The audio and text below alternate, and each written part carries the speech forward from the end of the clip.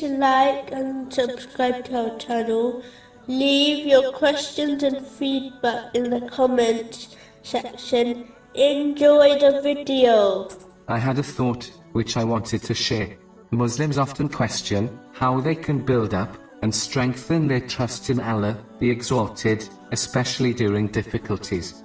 One of the main ways of doing this is through the obedience of Allah, the Exalted, by fulfilling His commands, refraining from His prohibitions, and being patient with destiny. This is because the one who is disobedient to Allah, the Exalted, will always believe Allah, the Exalted, will not help them, which in turn weakens their trust in Him.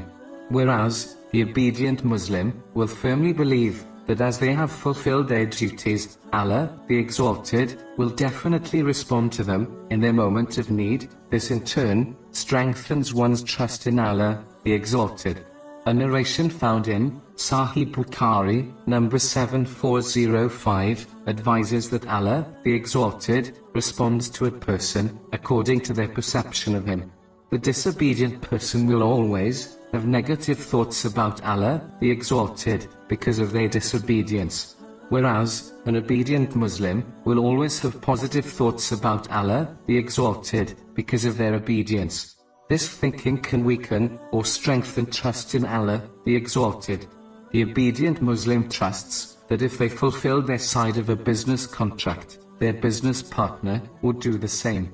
Similarly, an obedient Muslim trusts that as they, through the mercy of Allah, the Exalted, have fulfilled their duties, Allah, the Exalted, will fulfill His promises by aiding them throughout their life, especially through difficulties.